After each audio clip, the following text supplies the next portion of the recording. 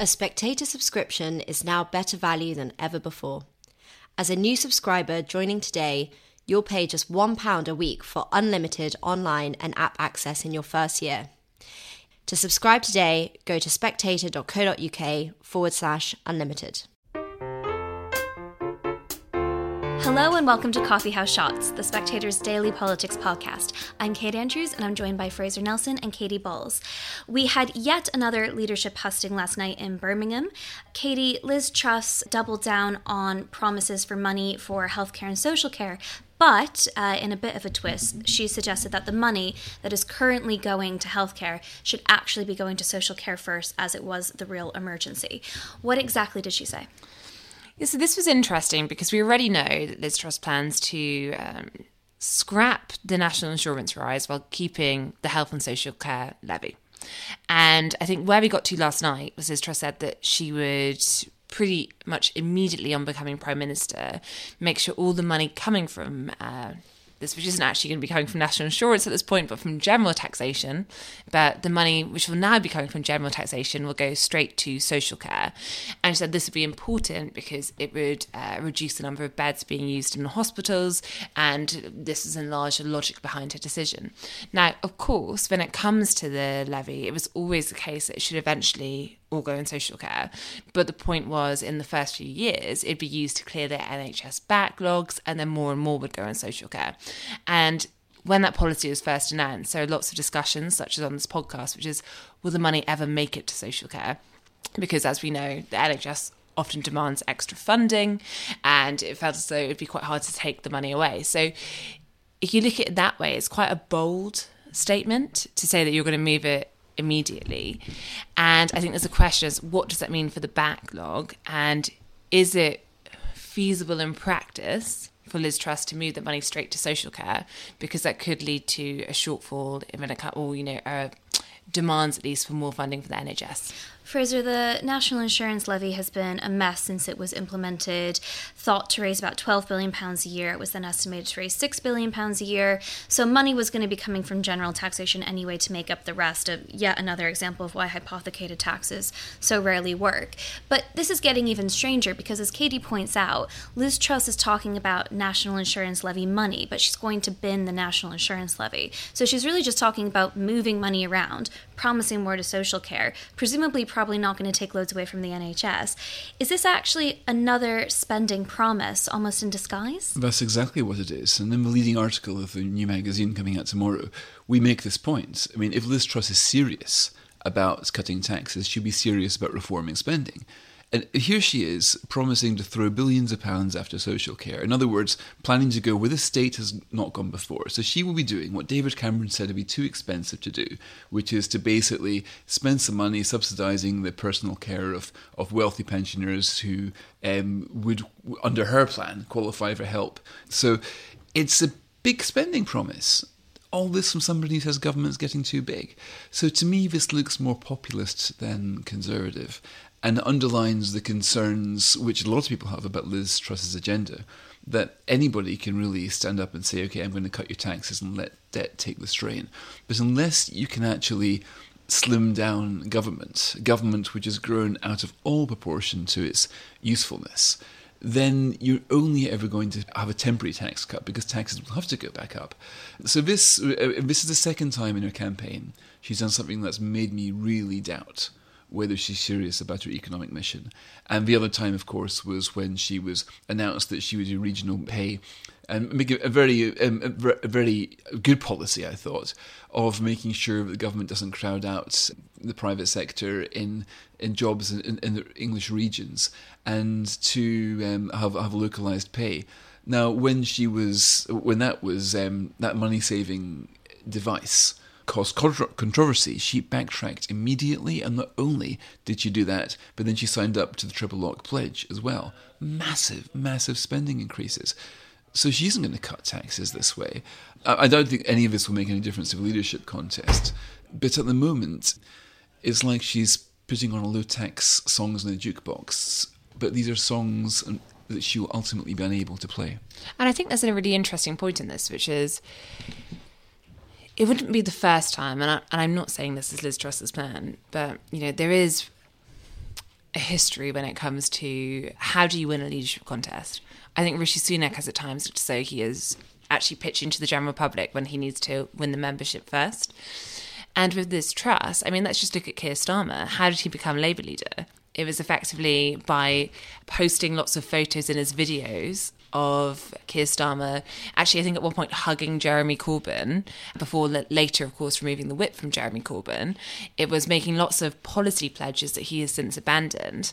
And I think that Truss is enough an instinctive politician. I don't think she's going to shed all the things she is saying. But there is a question when you're looking at whether all these things add up, what she really wants to do, which is some of this going to be dropped? Is this getting over the line, then working out what you have to keep? So I don't think she can get away from cancelling the national insurance hike, cancelling corporation tax hike. I think those are so, definite in terms of what she is doing.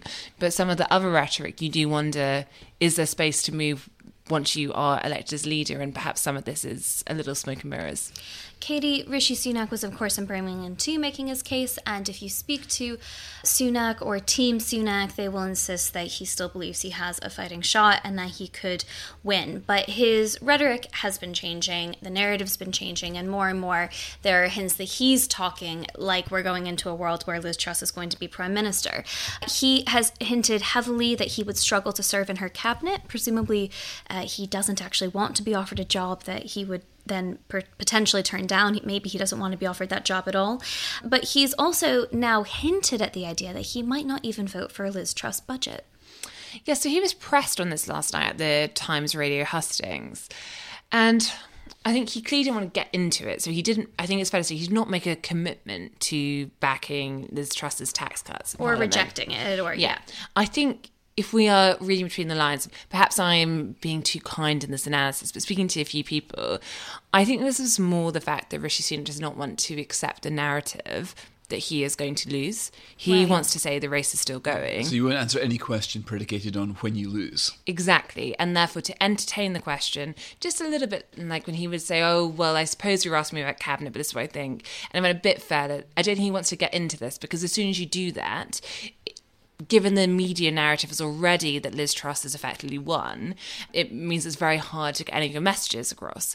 And it's already hard enough. And therefore, I think that just speaking to people who know him, I personally do not get the sense that he is actually going to vote down Liz Truss's mini budget. If effectively, it's a confidence vote. A finance. Well, yeah, exactly. You lose the whip if you do that. In our parliamentary system, if you vote against your own party's budget, that is equivalent to losing the whip and getting kicked out. I mean, it's a cardinal sin and quite right too. So it's it's a silly question, really. Yeah. I mean, and I think he understands that in the sense that part of the reason he quit Boris Johnson's government comes down to cabinet responsibility, collective responsibility. And as Fraser said, a finance bill is treated as a confidence vote.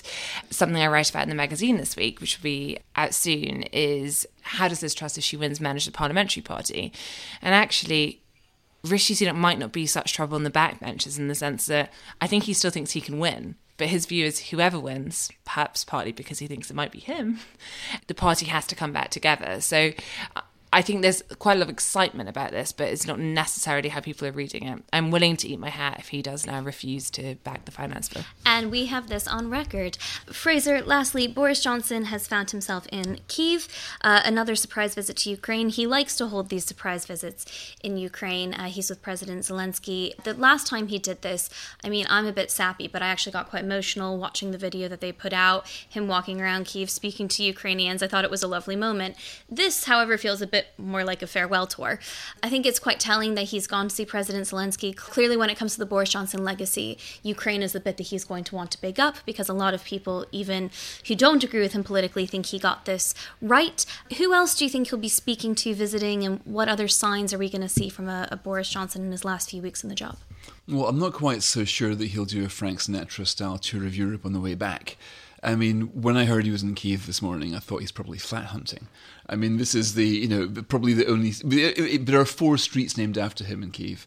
There are Boris Johnson cakes in the shop done after his hairstyle. There are murals of him on the wall. There certainly won't be any Boris Johnson streets in Britain, I don't think. So And he deserves this, right? Because he was a true friend to them. He's one of the first prime ministers to really stand up for them at a time where nobody else quite believed it. So I think when you look back on the Boris years, what were the great successes? Now, if you take away the majority, winning the majority and bringing Brexit, two, by the way, absolutely huge achievements were both 2019. Since then, easily his greatest achievement was leading Europe in its response to Ukraine. And in the same way that the Kurds went around sort of with little pictures of George H.W. Bush on their car windscreen for a long time, you know, people in these countries never forget the world leaders who did look kindly on them and stood up for them when nobody else would. I think that Boris Johnson will always be a hero in Kyiv. So I would be surprised if he doesn't. He's not a fairly frequent visitor there. I mean, why wouldn't you be?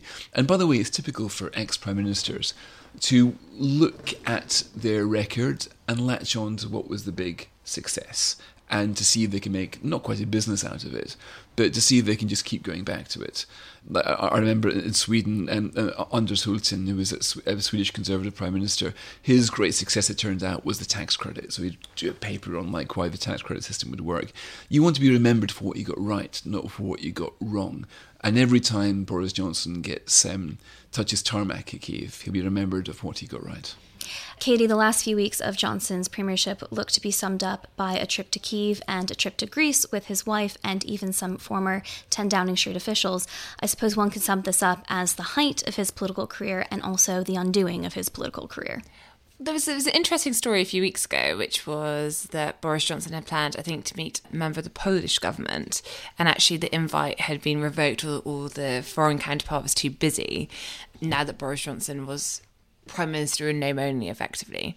And I think there is something about Boris Johnson going to Kiev, which clearly he cares, but also is almost playing the greatest hits, in the sense we know that, I think, in a way, when the Ukraine crisis came, and I'm not doubting the conviction those in Number 10, I think lots of people feel that, but it did take the heat off Partygate, because you had a period where it was just inappropriate to ask questions about birthday cake and who had what, who was there and moving around, while you had this this new big event come in, and it did mean that there was a almost suspended animation, a period away from it. I think what's interesting is we were talking a bit about how Rishi Sunak will act if Liz Truss wins, and it's not just Rishi Sunak, I think, that Liz Truss has potentially worry about on the backbench. There's also Boris Johnson. Now, Boris Johnson, I was speaking to someone in Labour, and they effectively said to me, well, Boris Johnson and Labour have a common interest at the moment, and that's stopping Rishi Sunak from becoming Prime Minister. Mm-hmm. But once you manage to do that, does Boris Johnson stay loyal to Liz Truss? We know that Boris Johnson effectively feels as though his premiership was unfairly cut short. Mm-hmm. We know there is a portion of the membership and a portion of the public who feel the same. And speaking to MPs, I think there is a sense that while he is in the Commons, he doesn't have a big new project or purpose. He is a risk to whoever is the next Prime Minister. And I think that there is a sense amongst those who both like Boris Johnson and want Liz Truss to do well, that perhaps there is an international role that he could do when it comes to something like Ukraine, if you think about what he was doing in his final few months. Tom Tugendhat is also in Kyiv right now, so of course the future foreign secretary, maybe the two of them can go out for a beer. Actually, do you know who else is in Kyiv? Sanna Marin, the Finnish Prime Minister. Now, if the three of them were to go out for a party, that'd be a real party. That could be something. Thank you, Fraser. Thank you, Katie. And thanks for listening.